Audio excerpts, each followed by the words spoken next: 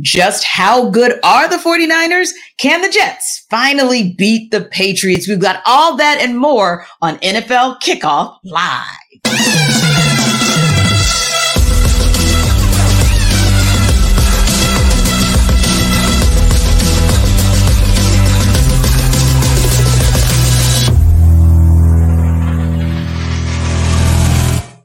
Welcome into NFL Kickoff Live. This will be the best 2 hours of football talk every single Friday. We'll go around the NFL, talk about every team and every game, and we'll get local insight you can't get anywhere but right here on Locked On. I am your host, Tanitra Batiste. Alongside me is Jarvis Davis and Kyle Krabs. Let's go straight to Thursday Night Football, where the Giants did their best to keep up, but sorry, just couldn't.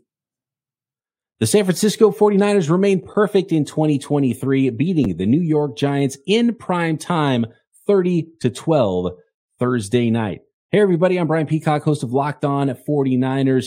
And Brock Purdy, San Francisco 49ers young quarterback, weathered a storm from New York Giants defensive coordinator Don Martindale. The Giants blitzed Brock Purdy on nearly 85% of his dropbacks, the highest percentage in the next-gen stats era. And Brock Purdy, despite some early hiccups, was up to the challenge and actually ended up with a career-high 310 passing yards in this one, 2 touchdowns, no interceptions, and it was playmaker Deebo Samuel, the du jour for the 49ers, who have no shortage of playmakers on offense. 6 catches, 129 yards, and a touchdown. Christian McCaffrey got into the end zone as well, as the 49ers rolled to a 30-12 win and are now in control in the NFC West and really just rolling 30 points for the third straight game in week 3.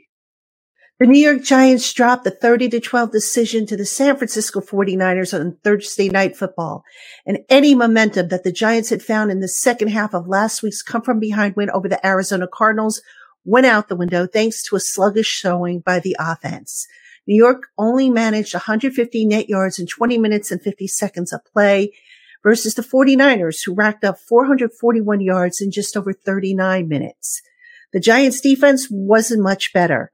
New York struggled to get off the field on third down, allowing 9 of 16 for a 56% conversion rate. The defense was also guilty of several missed tackles, including 4 on a third quarter 40-yard catch and run by receiver Deebo Samuel on a drive that ended in a 21-yard 49ers field goal that made it a 20-12 game at the time. The 1-2 New York Giants now have 11 days to figure things out before they have to next take the field. That will come on, of course, October 2nd, Monday Night Football at home against the Seattle Seahawks. You know, it was scary if you are a Giants fan to see what you saw last night. I don't know if 11 days is going to make a difference. If you're a 49ers fan, it was a good look, and the rest of the NFC should probably be afraid. Yeah, Tanitra, I think it's not surprising to find out that the Giants struggled offensively the way that they did without Saquon Barkley and Andrew Thomas, who, if we're being honest, are their 2 best players on that side of the football. But talk about an all-time tough draw to get San Francisco in San Francisco with that defense, with how good that they are playing. Doesn't seem to matter who's really calling the plays. San Francisco's talent foundation defensively is just so strong. And you saw Nick Bosa show up with that sack that nearly resulted in a safety, and Fred Warner's flying around, and Noah Hufanga flying from depth. Not the game to not have your 2 best players on the offensive side of the ball. And I think the Giants called the game accordingly. You know, you looked up and you're kind of hanging around there for a little bit, but I'm not surprised they didn't have the horses. And if you're looking for what difference can 11 days make, maybe you get those guys back. And Saquon Barkley, he shared in the pregame show, I believe he shared it with Taylor Rooks, that he actually does have a high ankle sprain. So that is some cause for concern about what availability he's going to have. But that's what I'm looking to if I'm a Giants fan, saying, okay, we got to get this thing right. Let's get these best players on the field. I know our producer certainly hopes so, Kyle, but Jarvis, what did you see last night in terms of just the dominance that we saw from the 49ers versus, say, the Giants, who looked to stop that domination for a moment in time, and then they just couldn't? I think, Brock Purdy, was the way he was able to get rid of the football. I was just I was very impressed by that because, we talked about, on a previous show about how am I a believer in Brock Purdy? I'm not saying I'm a believer, but I understand. I understand why San Francisco had so much conviction about him. I understand why they went ahead and moved on from Trey Lance and kind of took the brunt of the criticism that wasn't as great as we thought it would be. But so I think that Brock Purdy, even though Wink Martindale was throwing everything under the sun at him, as far as from a pressure standpoint, he was just exactly he knew exactly where he was going with the football. As soon as that ball was snapped, it's almost like it was predetermined because he gets that offense. He understands that offense. And obviously Kyle Shanahan is putting him in a great position to be able to make those plays. Kyle, did you see something in San Fran that made you think not just NFC, but that they're maybe one of the top 3 teams in the league overall? Yeah, I definitely think from a talent perspective, and look, San Francisco didn't have Brandon Ayuk in this game either. So, you talk about talent that's not on the field offensively. San Francisco had their fair share too. And I'm glad Jarvis mentioned, how Brock Purdy played the game, because I do think they called that game for San Francisco. And this is where Kyle Shanahan's great. And this is why I do think they're a top 3 team in the conference. Mm-hmm. They know what their players are. They play to their players' strengths. Brock Purdy came out kind of hot. He was missing some throws, and they dialed him back in. They called some screen passes. They got the ball easy into Deebo Samuel's hands with manufactured touches. They got it into Christian McCaffrey's hands with manufactured touches. And then next thing you know, Brock Purdy's throwing hot against pressure on a speed out in the end zone to Ronnie Bell for a touchdown. And it's that encapsulation of they put the bumpers on him when they need to, because he's still a young player. He only has 8 career starts. But then you see these flashes where it's like he gets the offense. And it doesn't always look pretty. It's not always perfect. But it's what we talked about last week, where you in a vacuum doesn't really matter so much as you amongst what your team is trying to achieve offensively. And I think the fact that Brock gets it with the offense does have me in a position to say, this is probably a top 2 team in the NFC conference. And then you look over at the other side of the fence. I do think right now this is a top 3 team. Now it's a marathon, but I'd put them in that stratosphere right now. Absolutely. Now, Jarvis, when something that Kyle made a good point about, when you look at the team in all fairness and you look at the game in all fairness, yes, the Giants didn't have Saquon Barkley, but 49ers didn't have Brandon Ayuk, and you look across the entire league, and there are some issues all the way around when it comes to injuries. We, of course, heard, I believe, I'll say the biggest injury, maybe because of how well they're playing as a team, would be Trevon Diggs with the Cowboys. But we're also looking at 2 rookie QBs and Anthony Richardson in concussion protocol, and now Bryce Young going down. So early in the season, so many injuries. Is that something that really has you kind of scratching your head and kind of wondering if that's really going to be one of the big factors in determining who ends up on top at the end of the season? I mean, I think it's always been like that. I just think that, being that all of these injuries are happening so early on, I feel like, it's a little bit overstated, I believe. But I think just as to a reason why, here's my scenario. How about the fact that they don't play real football until game 1? They barely hit in practice, if at all. And then a lot of teams, or even down here in Atlanta, Arthur Smith, played the starting offense for 17 plays.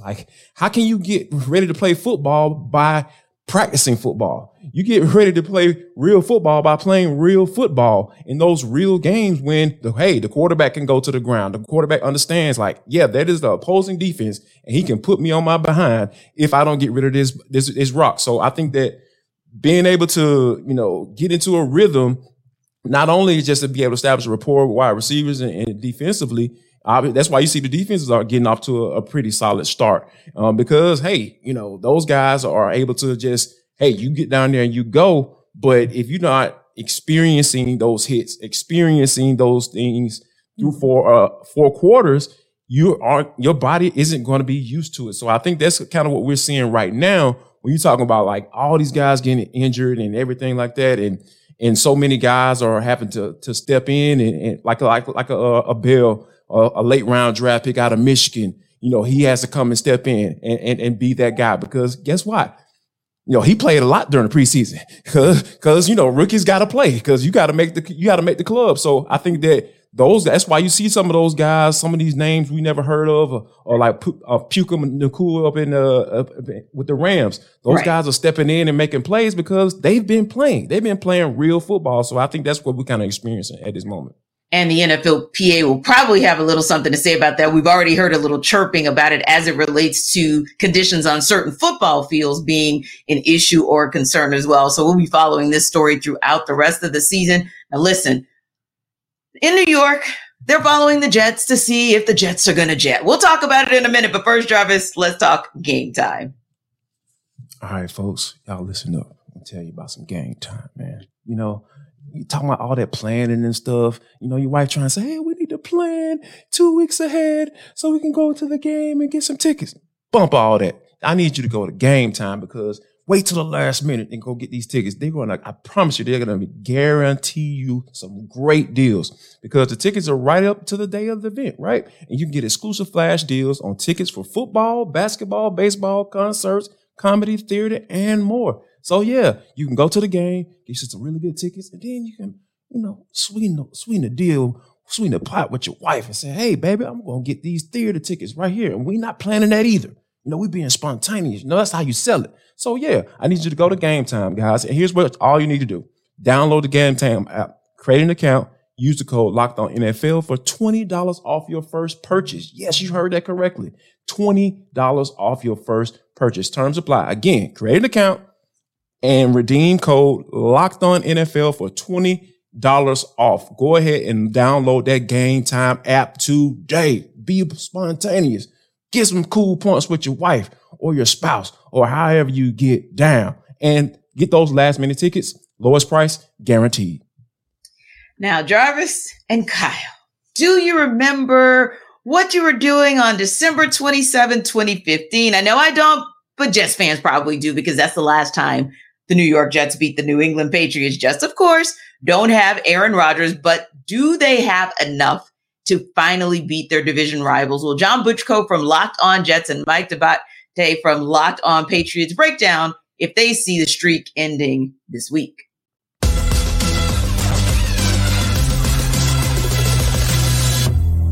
Would you like to offer a score prediction today for the outcome on Sunday in East Rutherford? Well, maybe this is wishful thinking. Maybe this is me being a homer, although I did pick against the Jets last weekend. I picked for a closer game than they got, but I do think the Jets will win this game. I think that they'll finally break this long losing streak that they have against the Patriots. I like the way this defense is going to respond. I think that this defense is kind of built to contain the New England offense. I think that, as Sauce Gardner said, this is not necessarily the most explosive offense in the league. They're very well coached. They execute at a high level. But I think this is the type of offense the Jets defense is built to kind of slow down. I think on the other side of the ball, you'll see a relatively conservative game plan. I worry about Zach Wilson. I think if Zach Wilson can play turnover-free football, the Jets are going to have a really good chance at winning this game. I think, I think it's kind of a coin flip game. These are two tough teams. I think these teams may be combined for a 1-3 record. I think these are both really solid football teams. I mean, look at the opponents they've played so far. Can you have a tougher schedule than these two teams through the first 2 weeks? Patriots getting Philadelphia and Miami, Jets getting Buffalo and Dallas. I think these are two quality football teams that will be in the playoff race. I think the Jets will still be in the playoff race near the end of the season, even without Aaron Rodgers. I think the Patriots will be right there. I think that the Jets figure out a way. I think Zach Wilson finally avoids the big mistake. So I'll take the Jets 17, the Patriots 14. I think it's going to be a low scoring game. I'll definitely take the under on that. I think the Jets eke one out at home. Folks, this is the fourth year that John and I have been doing crossovers together, and you can tell we think alike and share half of the same brain. I also have this game going 17-14 because I do think it's going to be a defensive slugfest. I'm going to pull out the homer card on this one and say the New England Patriots pull this out. And the reason I do believe that is because I think the Patriots are going to win the turnover battle this week. And I think that's going to be key for them to be able to move forward and try to salvage right now what a season could be. If they're 1-2, all of a sudden it gives them a little bit of life. 0-3, in this division is really, I think, the kiss of death. And New England knows that their backs are up against the wall. I think they're going to have everything in their arsenal at their disposal this weekend, and they're going to need it. That means that Mac Jones is probably going to play a very conservative game, trying to hit the inner part, the intermediate areas of the field. Short passes down the field, lead the receiver under the defense where they can get it, and then get yards after the catch. They have to use the run to be able to open things up. They're going to have a very difficult time against this defense, who I think guys, especially in that secondary like Sauce Gardner and DJ Reed, are going to really make things difficult on the Patriots pass catchers, especially deep. So it's going to be imperative for the Patriots to win the short game battle. I think they do it, and I think they pull this one out 17-14. But like you said, John, this is a coin flip. It would not shock me to see it go the other way. The Jets have an extremely talented team. Aaron Rodgers or no Aaron Rodgers, this is still a formidable matchup for the New England Patriots, and one they have to be very, very careful for, because the Jets can take it to you in so many different ways. And interestingly, both of these teams, we're going to see a lot of punts on Sunday. Both of these teams in the last 2 years have won a game on a punt return touchdown. Now, not such a pleasant memory for the Jets, because it happened when these two teams met last year, but week one, the Jets won on the Xavier Gibson punt return touchdown. So special teams could be an X factor in this one, Mike, as it always is when these teams meet. Absolutely. Just ask Brendan Schooler how important special teams were. The only reason why Patriots fans have any smiles this week is because of that move around the edge to be able to block Jason Sanders' field goal attempt last week. The Patriots always have a wrinkle up their sleeve when it comes to special teams, and the Jets are very well coached in that area as well. Great X factor, John.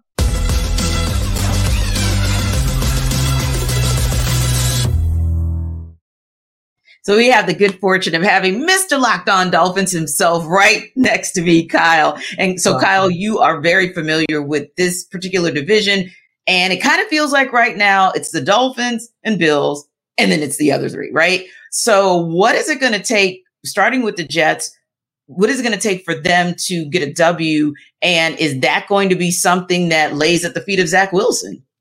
I just need 1 minute, if you don't mind, to fully bask in Mike of Locked On Patriots talking about, as the Patriots, a consolation prize of smiling over a blocked field goal in a loss. What a time to be alive. Wow. But I digress. Denitra, your question was about the New York Jets and their ability to win the football game. Zach Wilson needs to not do the things that Zach Wilson has done pretty much any opportunity he's had since he came into the NFL. So I know the optimism was, well, Nathaniel Hackett and Aaron Rodgers, and they've remade and fixed Zach Wilson. Why watch Zach Wilson go 12 of 27 and throw 3 picks last week? So at the end of the day, the New England Patriots play a very specific brand of football, which is we are close to the vest and we will let you beat yourself. The Jets can't beat themselves. So can you run the ball? What's the status of Dwayne Brown at left tackle? We don't know right now. You need to run the ball. You need to be able to give the ball to what you paid Dalvin Cook to come here to do, what you drafted Breece Hall to come here to do. You guys have to run the football and turn this into a grinded out game, because I do think the Jets have better defensive talent. The Patriots are really banged up in the secondary coming out of that week 2 game against Miami. I think if you're able to run the ball, the Jets have better healthy and available defensive personnel. But if you play field position and get caught up and try to do something or be something that you want it to be, but you can't be because Aaron Rodgers is hurt, the Patriots are exactly that team that is just going to lie in the grass and wait. And then when you let your guard down or you try to do something ambitious, they will jump on you and they'll probably win the football game because. Now, Jarvis, it sounds like KC is saying, don't leave this game at the foot of Zach Wilson, but should the Patriots and Bill Belichick count on Mac Jones to be the one to get it done for them? No, not really, to be honest with you. I think that Ramondre Stevenson is more than capable of carrying this team to a win, because at the end of the day, like, Bill O'Brien brought some stability to this offense. What? Did I just wait? Bill O'Brien? Bill O'Brien and did I just say that? Yes. Like, how does that go together in the sense? But I think that given what they were dealing with last year, and I ain't going to even mention the coach's name, we already know who we're talking about. A first-time offensive coordinator, play caller ever, getting the opportunity to call plays for a young quarterback. I think that was just the worst situation Bill Belichick can put his quarterback in. And I don't think enough people have said that. And just from a from a general manager standpoint. So I think that, this game is going to be a grinded out. I wholeheartedly agree with Casey. This is going to be a grinded out, pounded out game.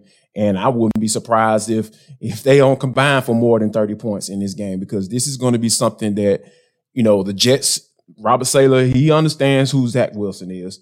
He's going to make sure that Nathaniel Hackett doesn't put this game in the hands of Zach Wilson. And I know for a fact that Bill Belichick is not going to put this game in Mac Jones's hands, and he's not going to allow Bill O'Brien to do that either. So I think this is going to be something that it might be a game-winning punt returns that actually who gets the dub in this one.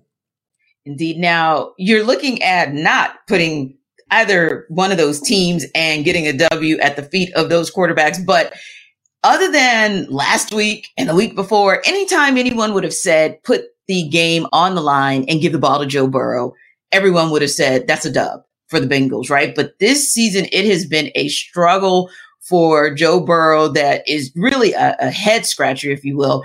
And so that's one of those teams, how we talk about teams that are 2-0 going into week 3, and they're a little bit surprising. Well, the Bengals are a surprise going 0-2. Granted, they played the Browns, and the Browns kind of smoked them. That was questionable. The Ravens, that's always going to be a back and forth for that AFC North. And now they've got the Rams, which might be an opportunity for Joe Burrow to kind of get back on track. But will this be the time where we end up seeing Joe Cool come back to his Joe Cool self?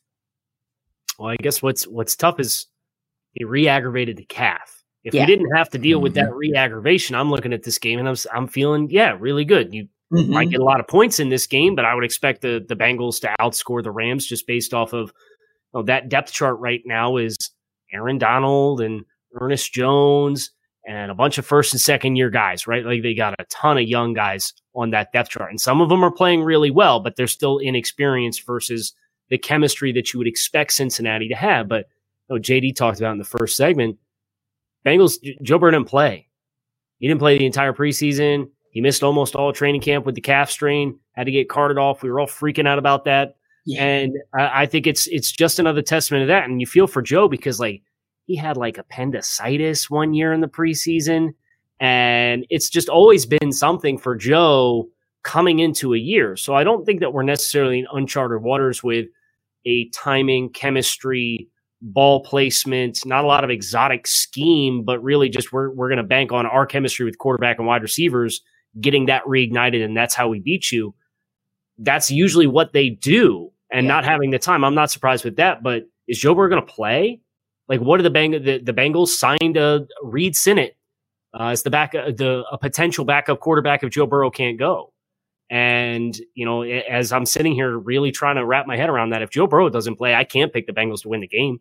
You really can't. You really can't, because DeMar Chase and T. Higgins really, they don't have that chemistry with whether it's whomever it is, a guy not named Joe Burrow, right? Could be Jake Browning as well, I think is on their depth chart. But here's one of those situations where normally we would not say that it's going to be Joe Mixon. We wouldn't say that it's going to be the run game that's actually going to save the Bengals. But in this case, Jarvis, I feel like Joe Mixon in that run game, they're going to have to really step up and do some things, because you're not going to be able to count on, definitely if Joe Burrow doesn't go, you're not going to be able to count on somebody that just walked into the practice room a couple days ago and is just now starting to catch up on schemes through films, etc. And the Bengals are going to need that defense to step up.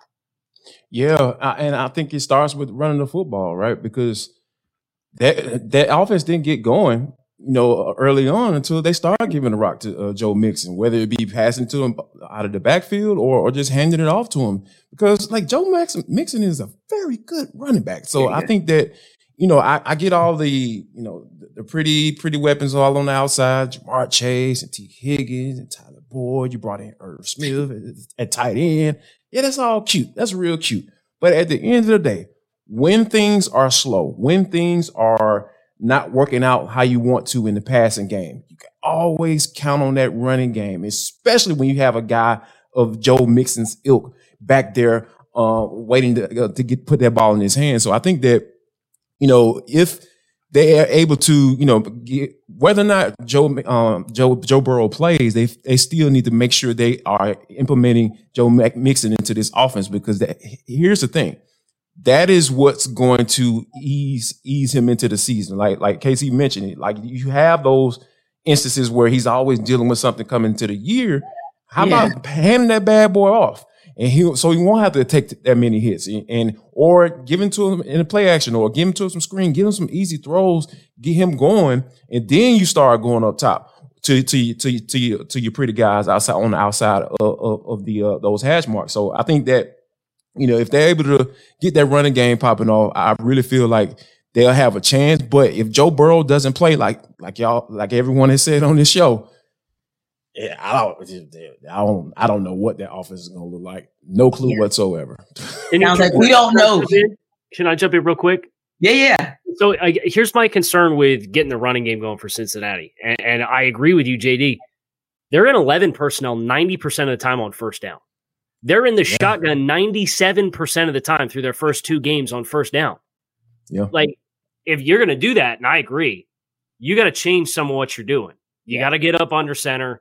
You got to get some heavier personnel out there so that you can create gaps in space. Because if you're going to go spread 11 personnel and you're going to have on one side of the formation, it's just a split out slot wide receiver, you're not putting any structural stress on the defense.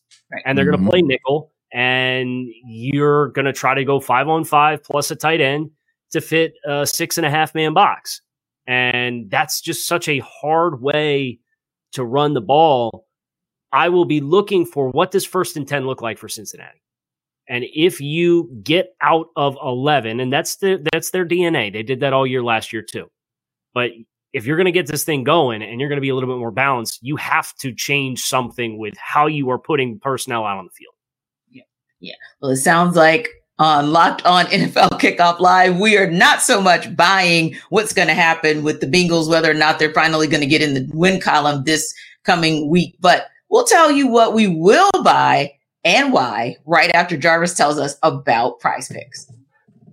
Hey guys, Jarvis Davis here for Prize Picks. What I need you to do, let you know that Prize Picks is the most fun I've had, winning up to 25 times my money this football season. You just select 2 or more players, pick more or less on the projected stats, and place your entry. If you think that Jamar Chase is going to get off and you're not trying to hear what we're talking about as far as that passing game, and they need to sling the ball all over the yard, hit the over on Jamar Chase. Go ahead and put some money down. Put some money where your mouth is. And all you got to do, like you said, is test your skills, because this is the most exciting way to play daily fantasy sports. If you have the skills, you can turn $10 into $250. You can turn $20 into $300. You can turn $35 into $700. Whatever. Just go to prizepicks.com. Here's what I want you to do. How do I play, Jarvis?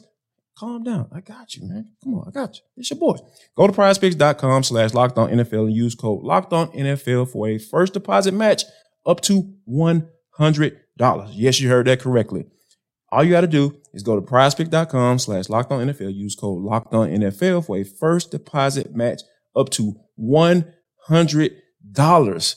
I'm telling y'all, Prize Picks, it is the daily fantasy sports made easy.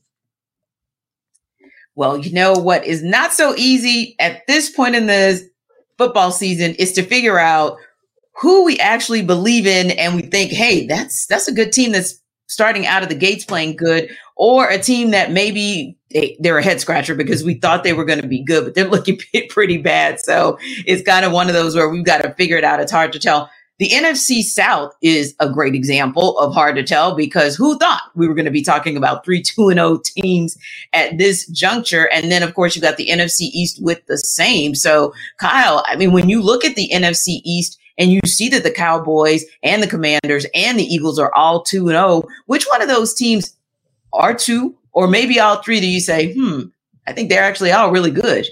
So I think you could probably draw a line in the sand and say half of the 2-0 teams I think are pretty good. And then I think there's the other side of the line in the sand is teams that you look at and ask yourselves, okay, well, who have you played? And you look at Washington and they eked out a win that they had to come back from behind or needed a defensive touchdown to beat the Arizona Cardinals, who are widely considered the worst team in the league, and needed a stopped 2-point conversion with the defensive pass interference while also coming back down from 18 points in the first half to beat the Denver Broncos. It's like it's still enough of a small sample size where you look at the record and you say, wow, I didn't expect you to be here. And then you look at how they got there and you say, oh, okay, yeah, it makes a little bit more sense now. So I look at Tampa Bay. I think the teams that Tampa Bay has played do not have the personnel to really challenge the issues that Tampa Bay has with their offensive line. You think about Chicago last week, right? And they got a defensive touchdown because they got a pick six on a screen pass when Chicago was backed up inside their own 5. Yeah. So I think Tampa Bay's one that stands out to me. Washington's another one that I'm not buying as 2-0 teams, but I sneakily like those Atlanta Falcons guys. They very much have, and it's fitting because Arthur Smith coming off the Mike Vrabel coaching tree, they are NFC Tennessee with what Tennessee was, where they said it's smash mouth football. We're going to run the ball. We're not going to try to be anything that we're not. We're not going to panic if we're down 2 scores. We're still going to run the football and play hard-nosed defense. And they did all that. And it got them a win against Green Bay last week because they gave the ball to Bijan Robinson more than Tyler Algier. And lo and behold, we got that sweet Instagram clip of Bijan from the overhead shot with the ball moving around, which is probably the coolest football shot I've ever seen in my life. I think I'm buying the Falcons as a team that maybe not going to win double-digit games and have home playoff games, but is absolutely going to be in the thick of this thing to the end as far as a race for that division title, because 9 might get it done when it's all said and done. Interesting that you say that, because we all here in Atlanta say, hey, the only way they're going to probably get in the playoffs is to win the NFC South outright. And somehow they're going to probably need, but they won't actually need 10 wins to do it. So you're absolutely right about the double digits piece. And Kyle, they're getting potentially Jeff Okudah back. I think Jarvis would agree that in all likelihood, he's participated 3 days in a row in practice, looking like he's going to come back as well. But Jarvis, when you look at, and I'll swing up to Kyle's way, right? When you look at the AFC East, I mean, I think everybody would have been okay saying that the Dolphins were going to be 2-0, but I think you probably thought that the Bills would have been 2-0 as well. So maybe a situation where you're looking and saying, oh, okay, wow, those teams are good, but it's almost like, are the Dolphins as good as 2-0 early sample size? And are the Bills as bad as 1-1, if you will? Or what are some of the teams that you're looking out there and saying, really good, really bad, or maybe worse than we actually think they are? I'm gonna start with Kyle's team. They are 2-0. Like, as long as Tua stays healthy, I am buying the Dolphins all the way. When you're talking about what they're able to do with their offense with Jalen Waddle and Tyreek Hill and the burners that they are, and being able, and Mike McDaniel, the mad scientist calling plays down there, coming off that Kyle Shanahan coaching tree. Like, I won't put him on Kyle Shanahan's play calling capabilities, but he's dang close. He's doggone close, Kyle. Yeah. So I'm buying them. I'm buying the Miami Dolphins all the way, and I'm gonna push back on the Washington Commanders. Hear me out, Kyle. They finally have a guy who knows what he's doing when it comes to coaching quarterbacks, cultivating quarterbacks.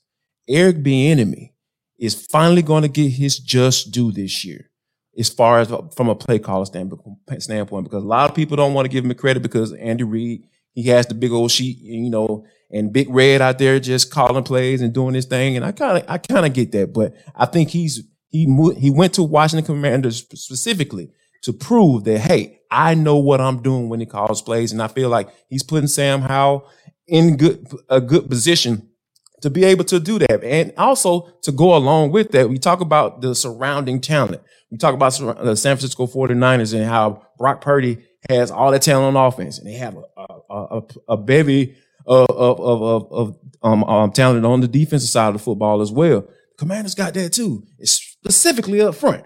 Montez Sweat and Deron Payne. Deron Payne is out here just mauling folks. He's just having an amazing season. It's funny how cats continue to play once they get that fat check. And he is just out there like, yes, I am worth every penny. So, yeah, I think that when you have a team that has been so inept at that offensive position, on the offensive side of the football, and you have a defensive-minded head coach, I think that Eric Bieniemy is going to get his shine on this year, and I think you're starting to see the benefit of that all early on in the season. I think Eric's biggest test, and I agree with you, I think he's done an awesome job from a scheme perspective, is the personnel up front on the offensive line, where Andrew Wiley was kind of the big acquisition to play right tackle for them. And you look at some of the personnel, whether it's Charles Leno at tackle, or they had the upheaval at guard, and it's Cosme and Sadiq Charles and Nick Gates at center. We're going to find out in the next 2 weeks because they play the Bills and then they play the Philadelphia Eagles. Agreed. So that for me is if Washington can pass the test and block up front the next 2 weeks and allow the scheme and the plays to develop for Sam Howell to execute it, then I think even if they lose both games, I could come back in 2 weeks and say, hey, they blocked them up better up front than I thought they would. They were able to put points on the board. I think I'm buying this team long term. But I just look at that. It's that age-old question of like, can you coach around the limitation on the offensive line, which is how I perceive them right now based off of what we have off the sample size. Because you look at Arizona and you look at Denver and you don't really see the disruptors that potentially could derail a game plan. Indeed. So I think we all agree on what we think about those 2-0 teams, but let's switch it up to 0-2 teams. The Los Angeles Chargers, 0-2. They're traveling to face another 0-2 team in the Minnesota Vikings. The Chargers are the 1.5 point underdogs in that one. So here's David Drogmeyer to sell you why the Chargers will cover that spread. The Chargers have had a really tough start to their 2023 season, obviously starting 0-2. But they are a desperate football team, and they are going to get back into the win column this Sunday, and they will cover the FanDuel spread of 1.5, and here is how they are going to do it. The Minnesota Vikings, they're a one-dimensional offense. They do not run the football. So that means you got to allocate all your resources to stopping the pass and stopping that very lethal threat of Justin Jefferson. Justin Jefferson is on an absolute tear, and so the Chargers need to make sure they know where he is at all times. I believe they will allocate those resources to stop him. I believe they will have a safety hanging over the top. I want the Chargers to double team him every single chance that they get.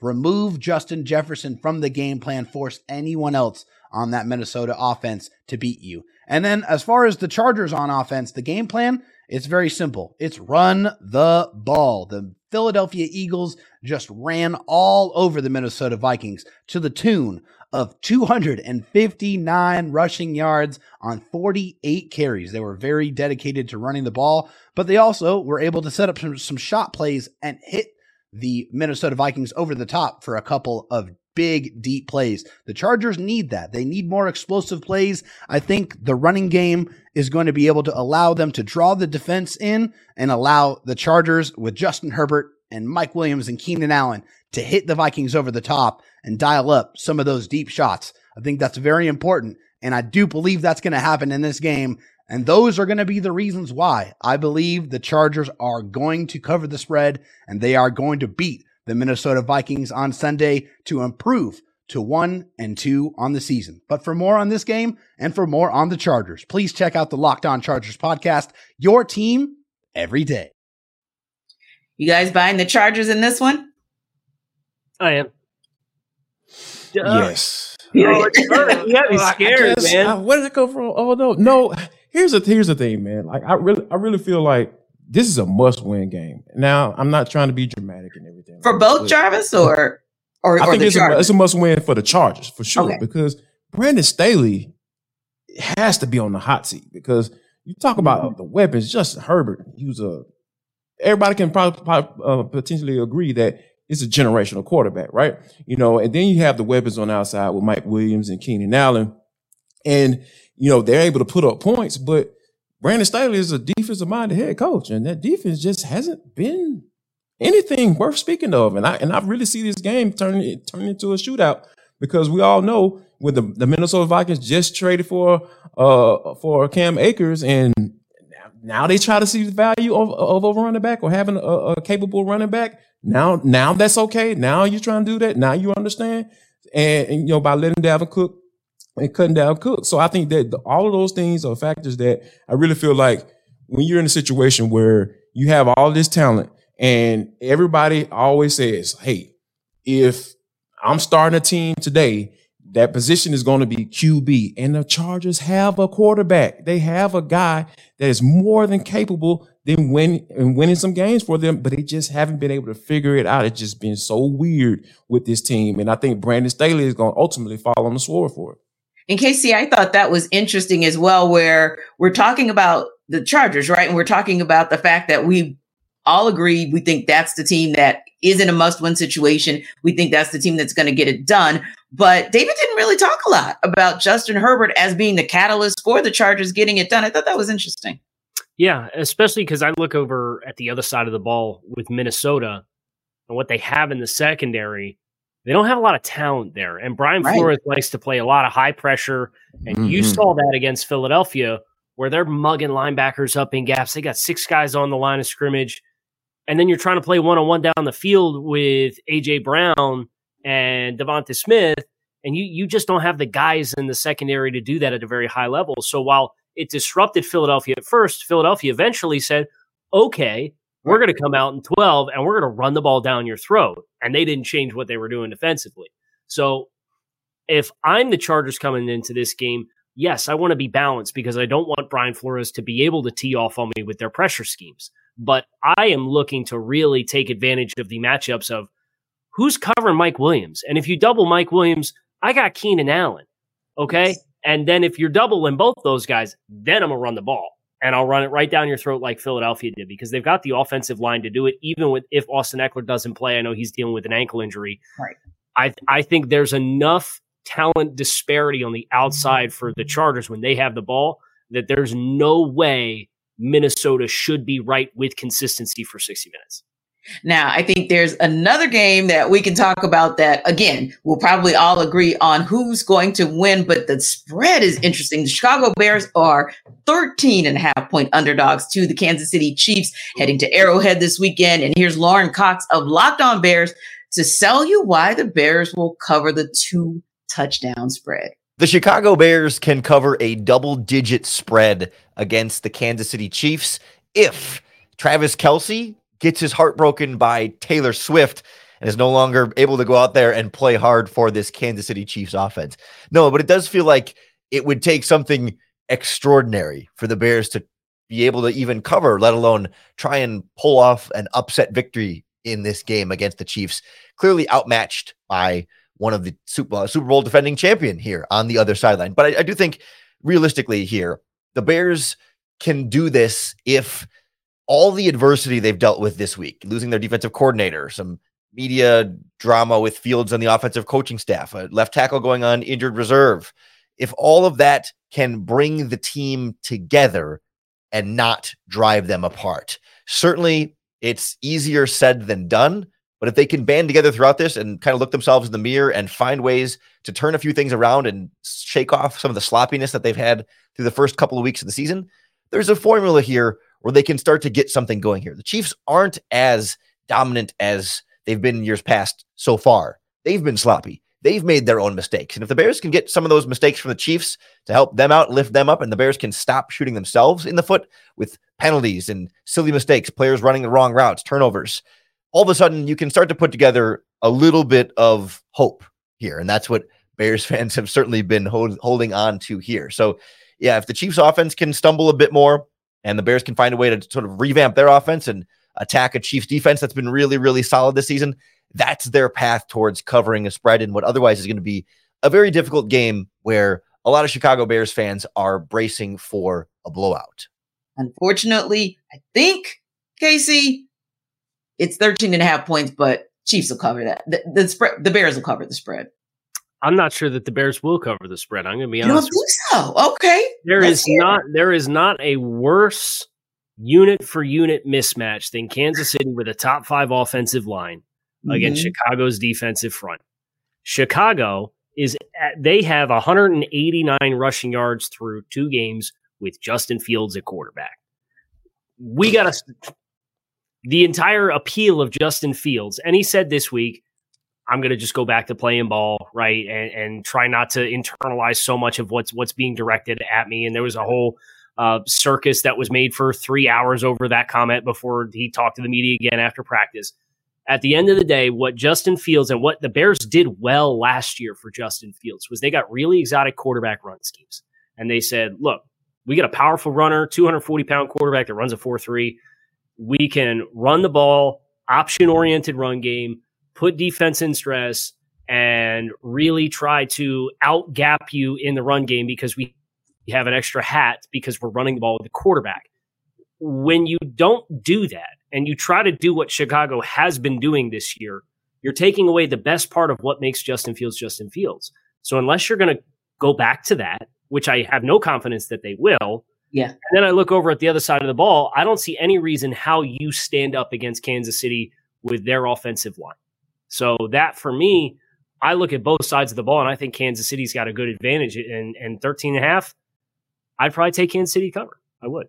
Yeah. I wholeheartedly agree because here's the thing, man. It is the Bears are a dumpster fire right now.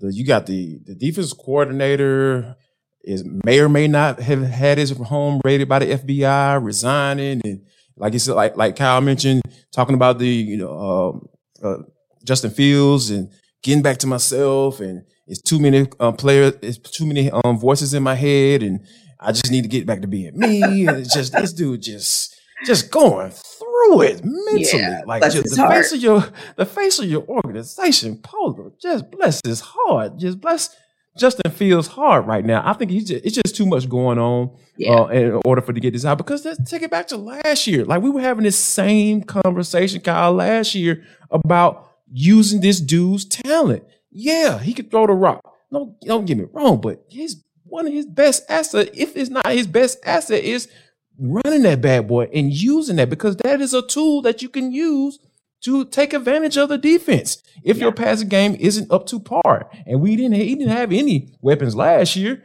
You know, they traded a second round pick for Chase Claypool, who has just been awful since he stepped into Chicago. So I think right now it is just we're having the same conversation about Luke Getsy trying to figure this thing out. It took him 7 games to do it last year, and they finally was able. You saw some of that greatness that they were able to take advantage of by using his legs to be able to run the football. And you're talking about 189 yards 2 games in. That is absolutely ridiculous. And you got a running back in Roschon Johnson that you need to use more as well. So it is so.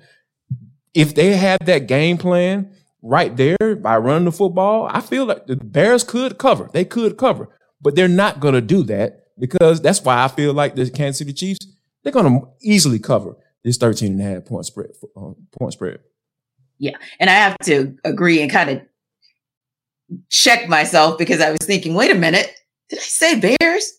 Nah, I meant Chiefs. So let me just be clear.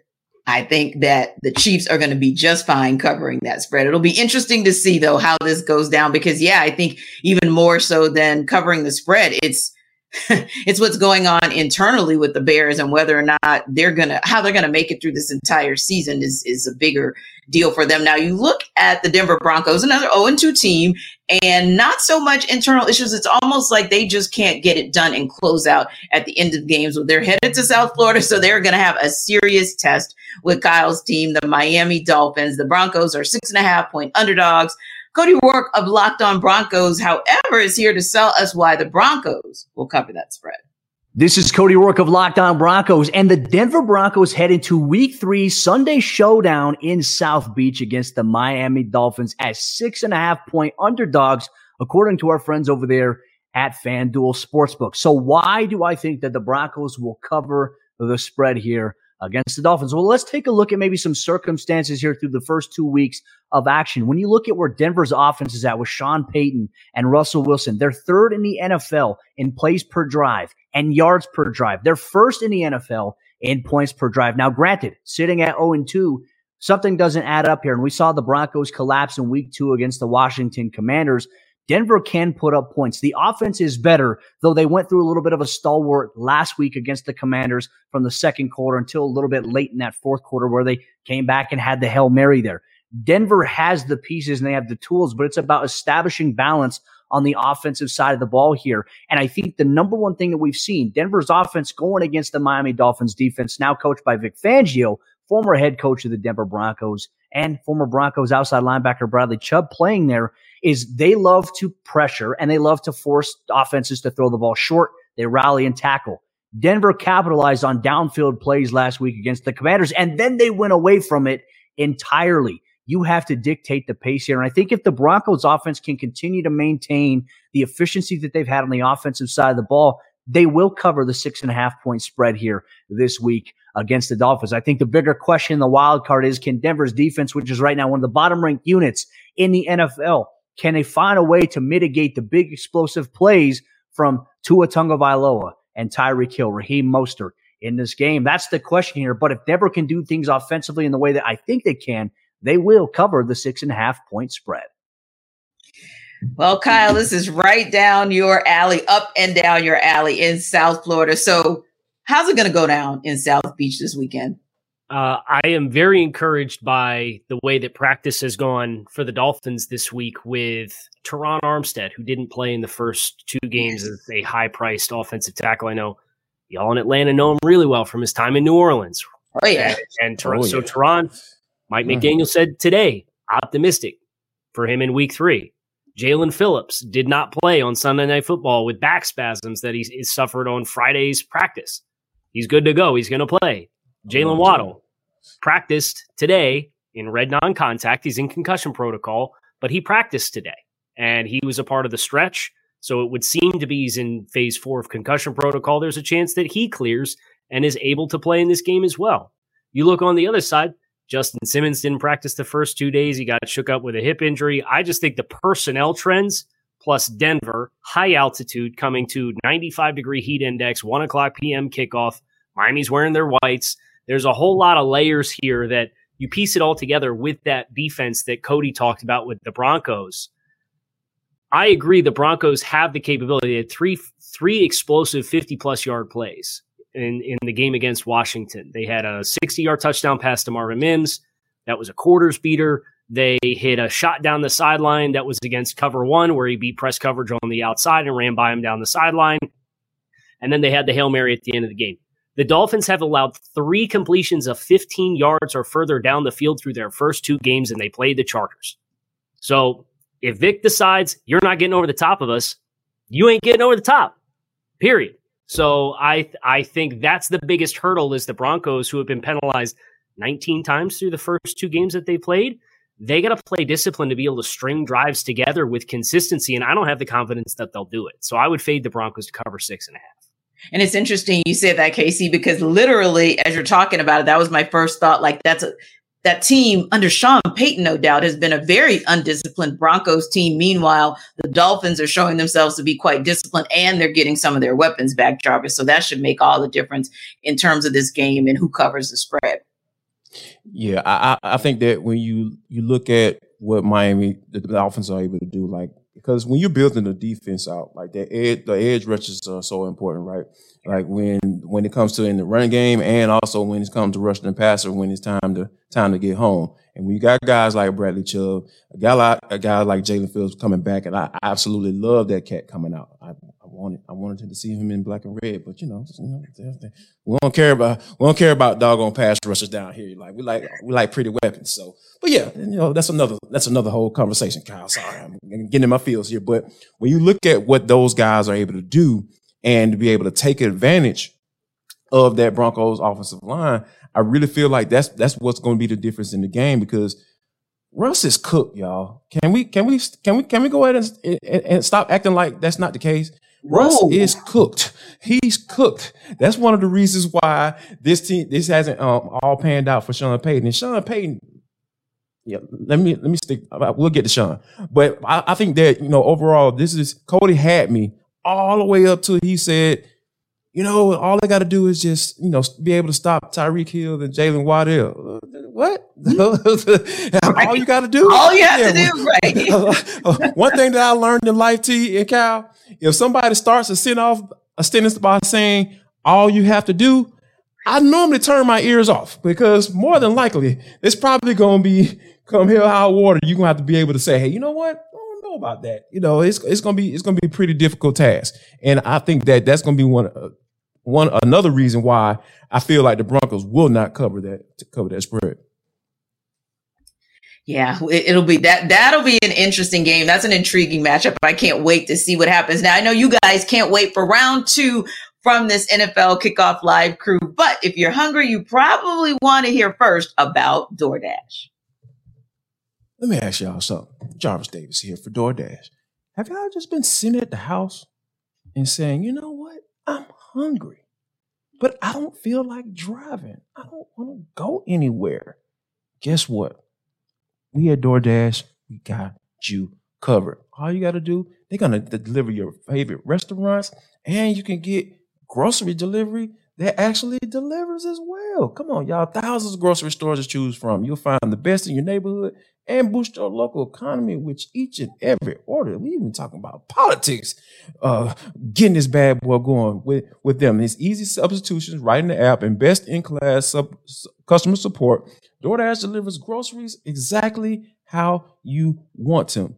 Exactly what you want right there to your door. So all you have to do, guys, if it's your soul, you're like, Jarvis, you got me. What do I need to do? All right, here you go. Get 50% off your first DoorDash order up to a $20 value when you use code LOCKEDONNFL at checkout. Limited time offer, terms apply. That's 50% off, up to $20. No minimum subtotal and 0 delivery fees on your first order when you download DoorDash in the App Store and enter code LOCKEDONNFL. So don't forget, Locked On NFL for 50% off your first order with DoorDash. Well, I could use some DoorDash right now, but I won't because we got to start off our number two of NFL Kickoff Live, because it's where you guys are going to get the best football talk every single Friday. We'll talk and take you around the league. We'll talk and take you to every team. We'll talk and take you to every game, any breaking news that seems to come up every Friday for us. So if it comes through, we're going to bring that to you. So the Baltimore Ravens, of course, they ruled out Odell Beckham Jr. We're looking for some others that are kind of teetering like a Cordero Patterson for the Falcons now. Just a few minutes ago, right here on Locked On, that's the kind of thing you're going to hear from us. Moments ago, we heard this, then you'll hear from us as well. So I'm Tanitra Batiste, still got my guys, Kyle Krabs and Jarvis Davis right here to bring you all the tea. Now, I'm going to give you guys a couple of team names, and I know that nobody said these were the teams that were going to be 2-0 heading into week 3. At least not all these teams, right? Cowboys, Ravens, Dolphins, Eagles, Commanders, Falcons, Bucs, and Saints. Now, we talked a little bit about some of these teams before, but when you bring that group together as the teams that have 2-0 records, there are a couple of those teams that do not belong in the conversation. Kind of like one of these things is doing its own thing back in the Sesame Street days. Which teams actually don't belong in the conversation of good teams who are 2-0? Let's start in the NFC South. How about the New Orleans Saints? Absolutely. Oh my! Shots fired at Ross Jackson. They do not deserve to be in this conversation because guess what? Derek Carr is a loser. 65-79 as a starter in the NFL. He's a okay quarterback, and he came with all this hoopla saying, "Oh, Derek Carr is going to come save the day." No, yeah, like that game against the Carolina Panthers last week, absolute snooze fest. It took them so long to get that offense going, and we know what the Falcons did to the Carolina Panthers. Carolina Panthers probably going to have the number 1 overall pick, and it's probably it's going to Chicago. So yeah, there you go. That's what the Carolina Panthers are. They are the worst team in the NFC South, and you sat there for a good 2.5 quarters and said, you know what? Hey, we're trying to figure this bad boy out. And guess what? Who's the head coach? Dennis Allen. Don't trust him. I don't trust him. Yes, I love Cameron Jordan. One of my secret favorite players ever to play. The dude is an excellent pass rusher. He's making a fair case to get into the Hall of Fame, but he's up there in age, and that defense matches that, right? Like that the defense is getting up there. DeMario Davis doesn't have that many years left, so I'm not trusting the New Orleans Saints right now. That is a team that I feel like does not belong in that conversation as one of the better teams in the NFL. Well, Kyle, Jarvis chose violence on the Saints. Who are you going to choose violence towards that does not belong in that conversation? Move over, JD. I'm getting in the car with you. Let's talk about the Saints here for a second. I got some numbers for you. No, I do think this team in the grand scheme playing in this division with this defense is probably top 5 defense in football. Okay. So I think they will, kind of like Atlanta, they're going to be in the conversation, but do you trust them to run away with it? Here's some numbers for you. 36 points scored against Tennessee and Carolina defenses. That is 25th in scoring offense through the first 2 weeks. They have 1 passing touchdown through the first 2 weeks. That's 29th in the NFL. They averaged 3.4 yards per rush. I know they got some running backs that are banged up, but the offensive production has not been there. That 3.4 is 24th in the NFL. And then you get into the red zone offense. They're 29th in touchdown percentage, getting into the red zone, 3 of 8. Small sample size, but like the switch has to flip. And until it does, I look at New Orleans and it's like your margin for error is going to be pretty small in any given week. And as Derek Carr showed you the last couple years, he's not immune to that game where he makes a couple mistakes and they snowball and they compound and it loses you a game that you shouldn't. So I take all that and then I look and say, okay, you're at Green Bay this week. Then you're home against the Bucs. They got a tough defense. And then you're at New England. And then you have 2 more road games in the next 3 weeks after that. You're going to spend a lot of time in the next month and a half on the road away from New Orleans. And the offense has to click. So that for me is where I'm watching New Orleans. And I'll be asking myself, how much am I ready to buy the team? Because right now I think there are some red flags and there's some red tape around how they've gotten to 2-0 that it can't be like that all year. Now we're talking about some defenses that are aging a little bit, right? And yeah, there's some young studs for the Bucs defense, but I do think they're kind of a defense that's up and down and aging as well. And I think for me, that might be the team. I kind of agree with you guys. Like the Saints surprised me a little bit as well, but I kind of think the Bucs surprised me as 2-0 too, because this is a team that many are saying they were going to be in a dogfight with the Arizona Cardinals for the number 1 pick for next year. Now, granted, not surprisingly, the guy who covers the Saints. Yes. Okay. But for the Vikings, they held the Vikings to 17 points. That was a little shocking because we know that can be a high-powered offense. Now, they held the Bears to 17 as well. Not so much shocking. Probably more shocking that the Bears actually scored 17 points if we're real about it. But then they start to really get into the test because they got the Eagles. So we're going to really see what they're made of when they take on the Eagles. It'll be an interesting, and I'm going to use the term loosely, interesting with the Saints. And then they've got something to face with the Lions as well. So we're about to find out just how legit that 2-0 is. That is maybe the team where I feel like they don't quite belong in this conversation. For more of NFL Kickoff Live, check out your favorite Locked On NFL YouTube page and get the second hour where we go over our best bets for the week.